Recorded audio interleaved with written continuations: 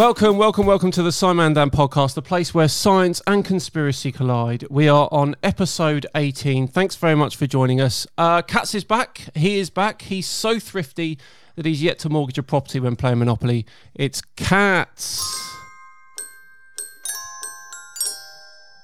Welcome, buddy. How you doing?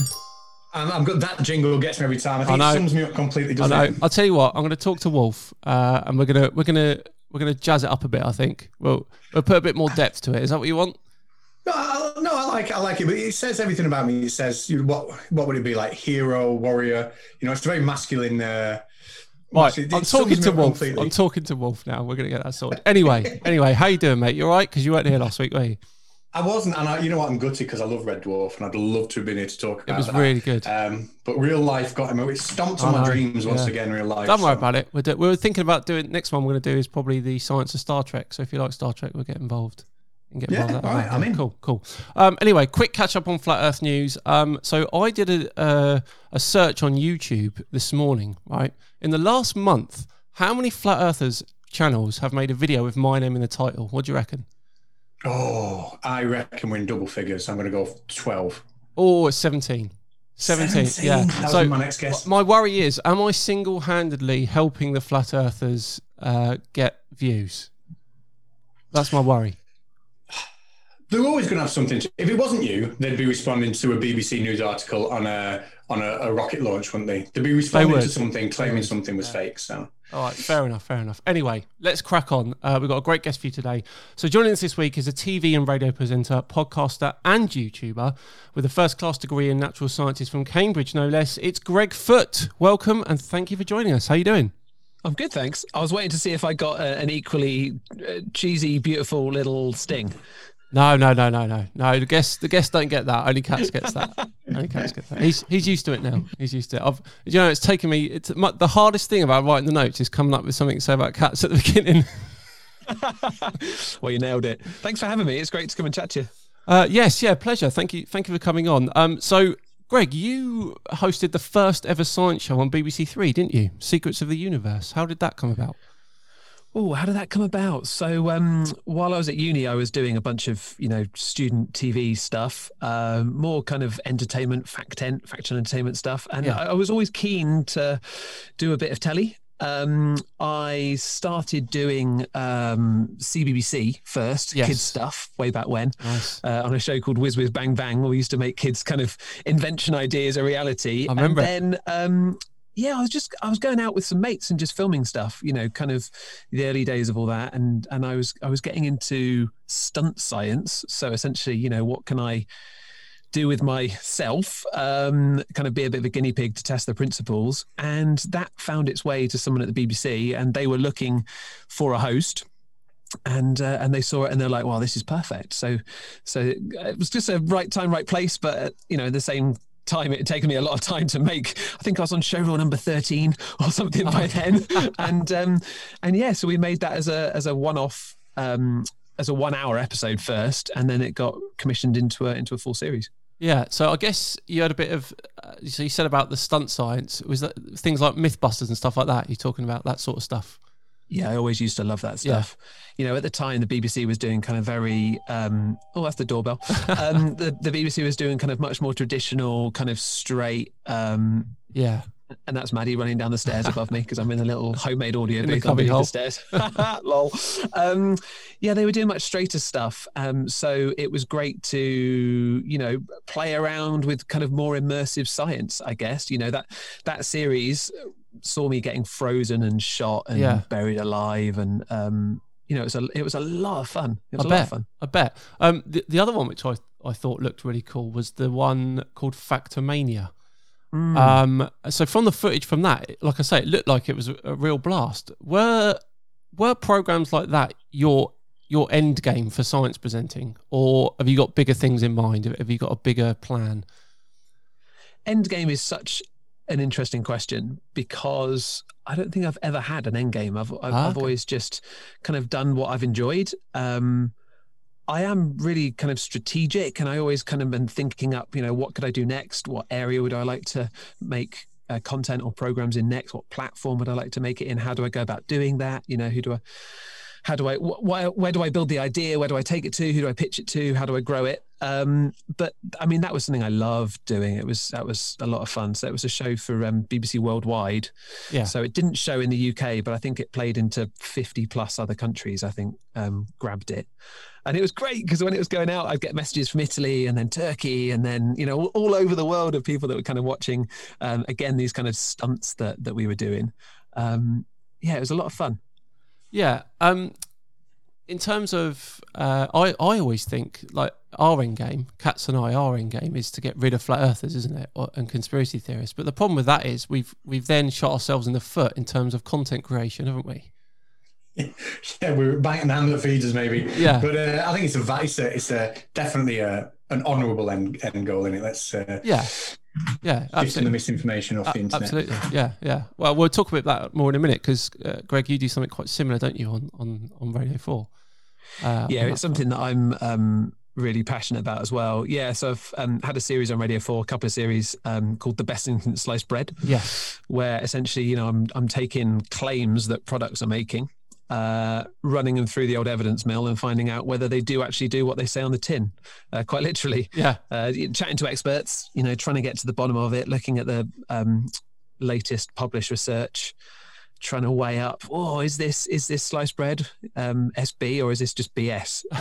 And yeah, I really love doing that. And there are plans for more of that style of content on the way. Cool. All right, we'll chat a bit more about that in a bit. But I want to get into YouTube because Katzen, obviously we do YouTube all the time, and more recently you started streaming on YouTube, haven't you? On your fiance's channel, Maddie, where you stream live science experiments, don't you? Yeah, so my journey on YouTube started with BBC Earth, and I've been doing a lot of telly, and James May from Top Gear basically started fronting a BBC Earth YouTube channel about science. Cool. He needed like a team around him, and I was one of that team that was kind of on screen. James only did it for, I think it was a year, and then I kind of stepped up to start making a lot more of that content. So I've been doing YouTube for quite a long time, but it's always me hosting for other channels, other brands. So I've got kind of my own YouTube channel. I've popped a couple of videos up there. Actually, most recently, a whole course on science communication, like how to talk about science. But yeah, when lockdown started, actually on day one of lockdown, which on the day of recording this is a year ago tomorrow. Yeah. Myself and Maddie, Maddie, my partner, she does kids TV presenting, also done a bunch of YouTube stuff, did BBC Earth's Nature channel while I was doing BBC Earth Science channel, so that's how we met. And she and I thought, well, let's do the thing to help. Let's do what we can do to help families facing homeschooling. So yeah, we started doing live daily, for the first 14 weeks, I think it was, Monday through Friday, every morning, live half-hour shows. And they weren't just like, here's a demo. It was like full multi-cam, multi-production, loads of graphics, the works. It was an epic challenge, but it seemed to be really helpful. So we just kept on going. I don't think I've seen anything like it on YouTube before, the live experiments. How long did it take you to come up with all the ideas for it? Oh, my goodness. Because there must have been a lot.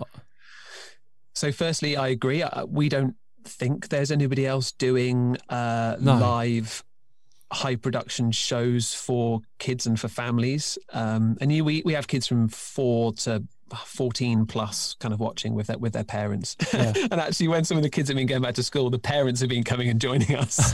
Brilliant. Even while the kids are in school, which is hilarious. How long did it take us to come up with the content? I mean, it was relentless at the start, because it wasn't just a demo. It was like, 2 or 3 demos, and you'd have to prep it. You have to write the whole script. You have to do all the stuff. There's no post-production required because you're doing it live. That was the beauty of it. But it was still, it was like 17-hour days for those first few months, every day. But it gave us, a focus. It gave us something to do through lockdown, and we've streamlined it a bit. But it's still been an epic amount of work. But tomorrow is our kind of big birthday celebration to celebrate with the audience. What have you got planned? Oh, we've got I mean, it's like a kid's birthday party essentially, but with some science and some facts and some fun kind of thrown in there. Nice. We're always doing games. We're always doing quizzes. We're making a birthday microwave mug cake. That's you can make in like 1 minute in the microwave. That was what I've loved doing on this. You know, I've got a science background, so the science is always kind of key to everything I do. And what I really loved is we've done some proper sciencey investigations as part of the show. Yeah, like Hulk bears, which was little gummy bears that you'd soak in different solutions of water or salt or sugar to see how much they'd grow. And we also did with the mug cakes. It was like, let's take out an ingredient and see what each ingredient does, and nice, do it as a scientific experiment. And my God, the kids and the families, like they would just super get into it. And I've loved that, especially as well as the community building side. I've really enjoyed seeing what people's creativity has kind of led them to do.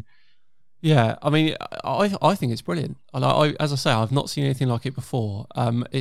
It's in a way, it's quite brave. I mean, I don't do much live stuff on the channel, and I've done a bit, and it still takes me a while to figure out what I'm doing, and I still get nervous when I go live on YouTube. I mean, you're obviously used to it now. You must be, but. Oh no, we're still both shaking before the show. Wow. Yeah, okay. Well, that fills me with confidence.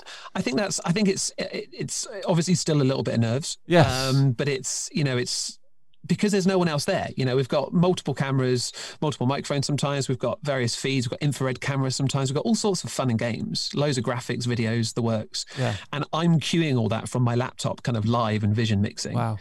And Maddie's like handling loads of props and doing live makes and stuff. So there's still a lot there to be nervous about. Okay. Yeah. You know, I've done a bunch of live telly before. I used to do Blue Peter for 4 years and Sunday Brunch on Channel 4 for like 4 years. But I love live. Like I love that reactive. Like you just have to be able to, whatever happens, you just run with it. Yeah. But it's always nerve-wracking.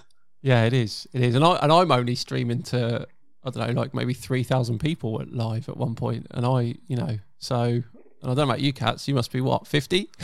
No, I'm joking. 50? Well, I get my mum and dad to watch. So my mum and dad, and of course my own view count. So sometimes I need double figures. Yeah. No, I'm joking, of course. We often do quite a lot of live stuff together. And it's always a good blast, isn't it, the live stuff?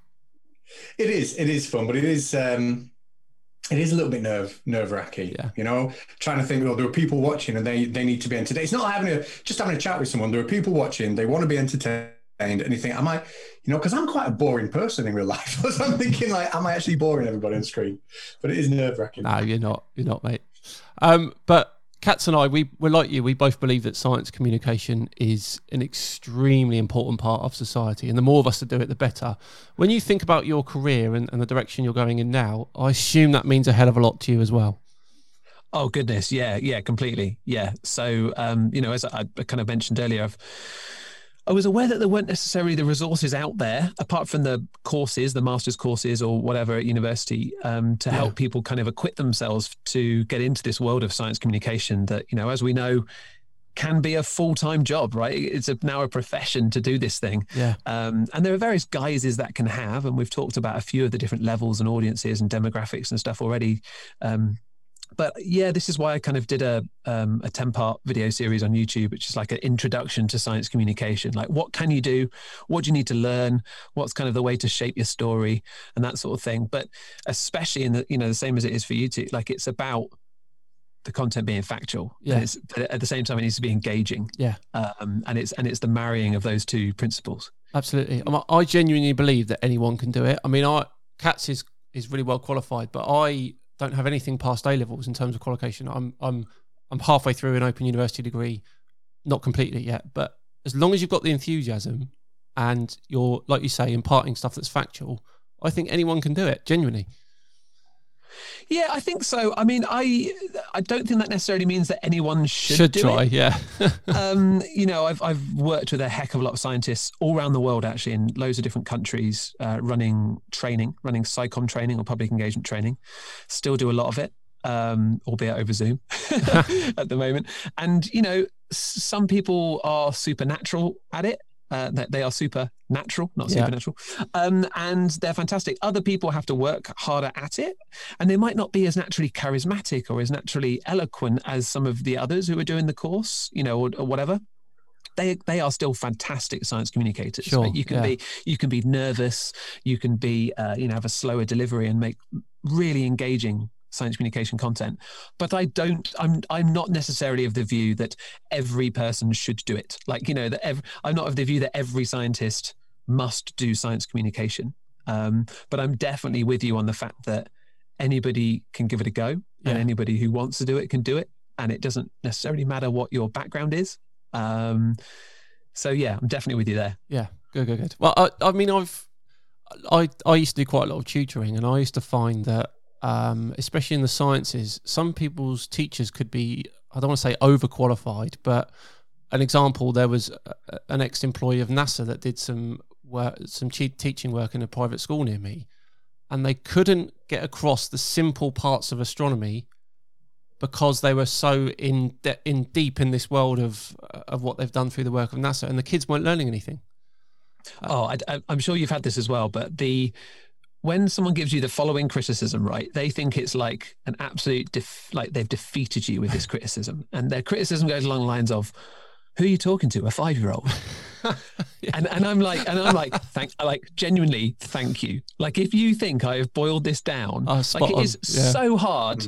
Just what you're saying, it's so hard to take an idea from any area of science, tech, engineering, maths, and make it work for a 5-year-old. That takes a lot of work, a lot of translation, a lot of prep. Yeah. So if I've done it for a 5-year-old, I'm over the moon. The job's done, isn't it? Yeah. Spot on. Brilliant. Right, okay, we're going to have a quick interlude, and we're going to do what we call Cat's Curiosity. So this is where Cat's will bring us a piece of science news that has interested him over the last week, and then we're going to have a quick chat about it. What have you got for us this week, buddy? Well, this week I've got something that I noticed a headline on the news, BBC, or the big old BBC News science section about hurricanes and how they were named. And you know what? I think people in America might be really familiar with this, but to me it was new. It shocked me, so I'm going to share this with you. Okay. Were you aware that when the hurricane season approaches, that the names of the hurricanes for each year are already predetermined? Did you know that? I didn't. I didn't know that. I thought it was alphabet, and they pick it when it comes. Well, there's an alphabet, but not all the letters of the alphabet are included. But they do have, I forget which ones they've dropped, but they select the names for the season.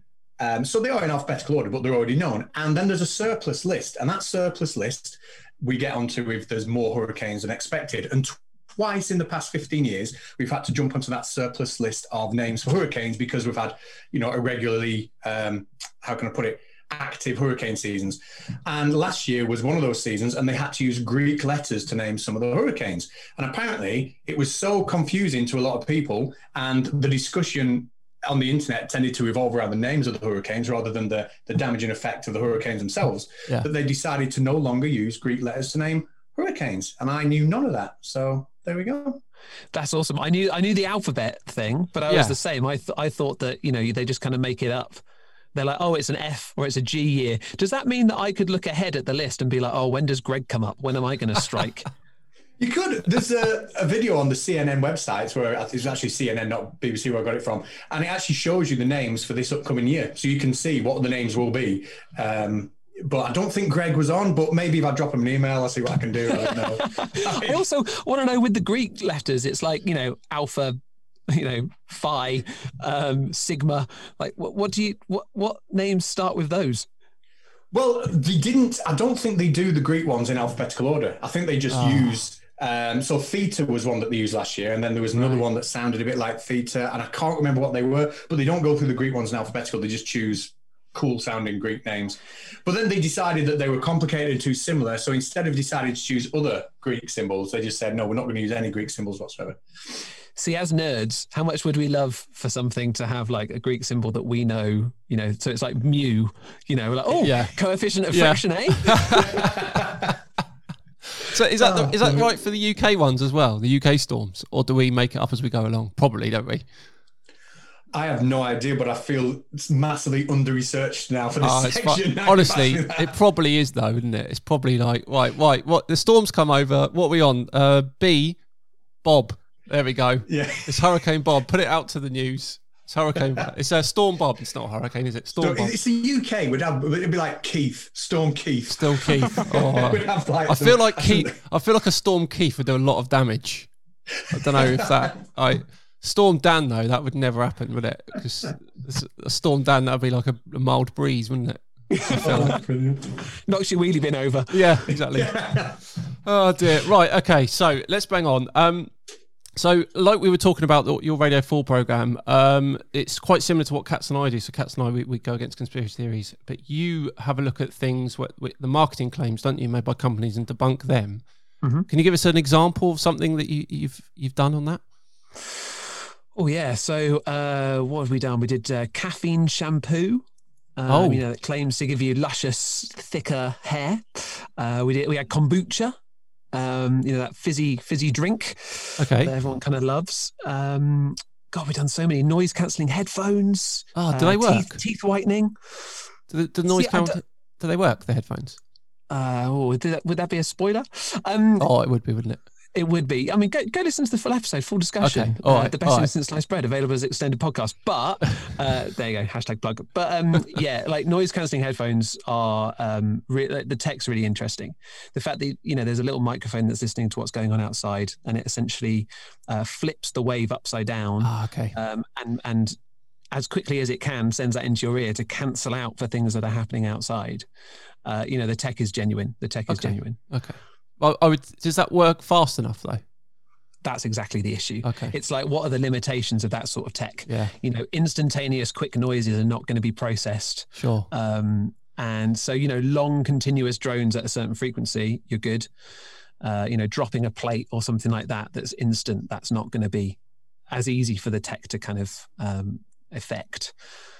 But yeah, things like the kombucha episode were really interesting because it's one of those things that's just like it just becomes a super trend, on Instagram and all the socials. Here's my kombucha, makes me feel so good. It's so good for gut health, etc., etc. And it's like, well, it has good bacteria in it. Does it? Like, how much of it do you need to consume for it to have an effect? Is it more the green tea that's in it, etc., etc.? So I love all that. It really interests me because I didn't know there were so many possibilities for things to not be true on that front. I mean, where do they stand on the legalities of these companies? Well, so that's a very good question. And what you find a lot of companies doing is not putting explicit claims that need to, any explicit claim you put, the Advertising Standards Agency, ASA, or the CAP board, CAP code, that they have to be able to provide evidence to support that claim that's on the tin. But if it's general enough, I guess it's like a horoscope, then in a way, you don't need to be able to back it up. But there are still, you can still, as we've found, drill down and really kind of interrogate specific things. Yeah, I mean, it's going to make me look at things in a whole different view now. When I'm in the supermarket with my wife, I'm going to be like, right, this thing here, I'm going to send this to Greg and we'll see what... Yeah, dude, like genuinely, I love it when I still get people like tweeting me, whenever they see something and saying, is this a thing? Like, please find out, let us know. So I love that sort of stuff. Send it over. All right, I'm going to you have a barrage of emails. Like, what about this, Greg? What about this? Cool, I'm game. So being a prolific science communicator, have you guys ever come across any science deniers in your time on YouTube? YouTube. I mean, we know what YouTube's like. Yes. You were talking about it in the intro, that you are always going to get people who have an opinion. Mm-hmm. Opinions differ, and lots of people are happy to shout their opinion, in text form at a screen because there's nobody there to receive it. Whether they do that to your face would be a different thing. Some of them would, I'm sure. Yes. So, yes, I've had comments from people, not as much actually as could be the case, because I don't deal with the likes of Flat Earth. Don't really deal with things where there are kind of, vehement supporters of something that I would feel, is not backed up by scientific evidence. I definitely have people who have their anecdotal story of, X that worked for me. Okay. And sometimes, I've had a few during COVID times as well, when I've been out and about in a mask and posted a picture and, you'll get a message being like, why are you wearing that? And it's like, well, evidence. Absolutely. So yes, to a small degree, I think, compared to, I'm sure what you both receive. Yeah. I mean, I think, I mean, you do a lot of experimental stuff, and when Katz first came into the world of conspiracy theory debunking and stuff, he took a couple of guys on, didn't you, called Peter and Pete, who didn't believe that water was it? They didn't believe water was a molecule. There was no oxygen or hydrogen in it. Was that what they were saying? It wasn't made of oxygen and hydrogen. It was an element called aqua. That's it. Yeah. Yeah, and it doesn't matter. It didn't matter how you explained electrolysis to them, etc. They just wouldn't buy it whatsoever. Water was an element, and if you had to do electrolysis of water, you had to put something in to kickstart the electrolysis, and that's what was producing the gases at the electrodes, and that was it. And they still hold that opinion now. See, I don't see what is necessarily the benefit of holding that opinion.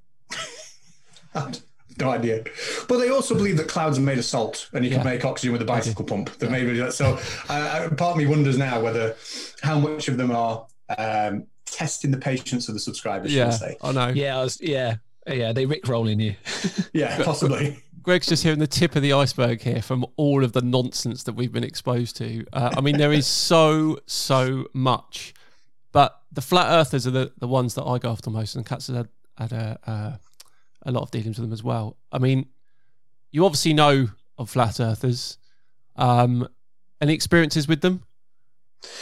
No experience directly. Okay. No, like it's I've enjoyed following it as a rational skeptic. Someone who likes to kind of go, okay, all right, why would they believe that? How could they believe that in the face of this and this and this? So nothing directly, but it's something that I've definitely watched with interest. Okay, what do you make of the people like? I mean, I don't know if this is real, but I heard stories about people like Freddie Flintoff and who was the boxer? Katz, Cole Froch. Yeah, coming out as flat earthers or at least flat Earth apologists. Have you heard of that? I have not heard any of that. Okay. I think what we've also got to be, and I'm sure that you dig into this more when you hear something like that, but it's like, who is saying that? And what is the context that was said in? Because if actually they said, well, it is a fair question to ask, or whatever, in whatever context that is asked, then that can be taken out of the context by sound bites. So I've also learned, I think, in the same way that I've learned to not immediately believe a claim on a product. I've also learned to, and this is something that we should all do really, especially when we engage with social media. Don't just take a quote out of context as gospel. Find out what they said after it, before it. Find out, read wider around what they're thinking. But there are lots of people that will have that view, as you've no doubt found, and that will no doubt include some people that are more in the public eye. Yeah. I mean, the only one I've directly heard say it is the basketball player. Is it Kyrie Irving? That one? I think he's the only one I've directly heard say that he believes it. I just worry because these people have got lots of followings and lots of followers, and a lot of them believe everything they say, don't they? That's my worry, things like that. Well, that's the danger with talking about products and or therapies or treatments. If people are, we saw it plenty, didn't we, with Trump?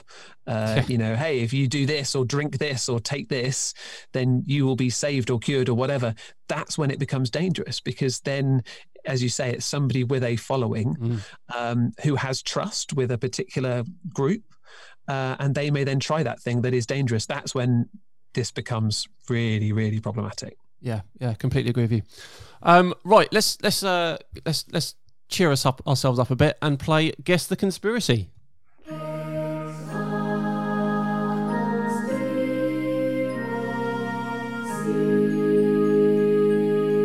So, Katz, we're in a bit of bother here because I think we were 9-4 up at one point, and it's now 9-7 to us.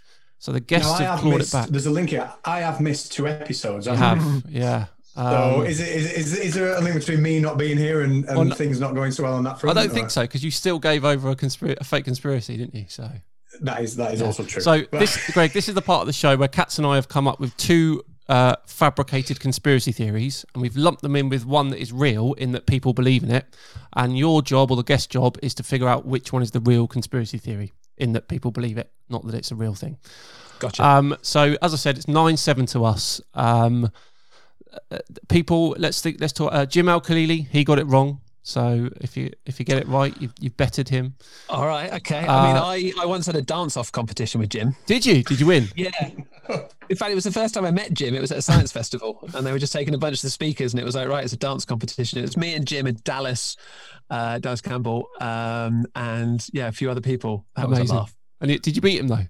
No, I think Jim. No, maybe me and Jim got to the same sort of level, and then I think the winner was Jan from Bango's A Theory.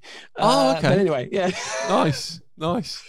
Right, here we go then. Here we go. So 3 conspiracies. 2 of them have been completely fabricated by myself and Katz, and 1 is a real one that people believe. Here we go. Number 1. All Zoom and FaceTime calls are monitored by AI that deliberately messes with the signal if anti-science conversations are taking place. That's number 1. Okay. Number 2, all fish are grown in farms. The fishermen don't actually catch them. Fishermen are actually military who sail to the land beyond the ice wall. Right. That's number 2. And number 3, a piano was so named because the 88 keys on a piano divided by the 28 phalanges in your hands to play it is equal to almost pi. Hence, pi-ano.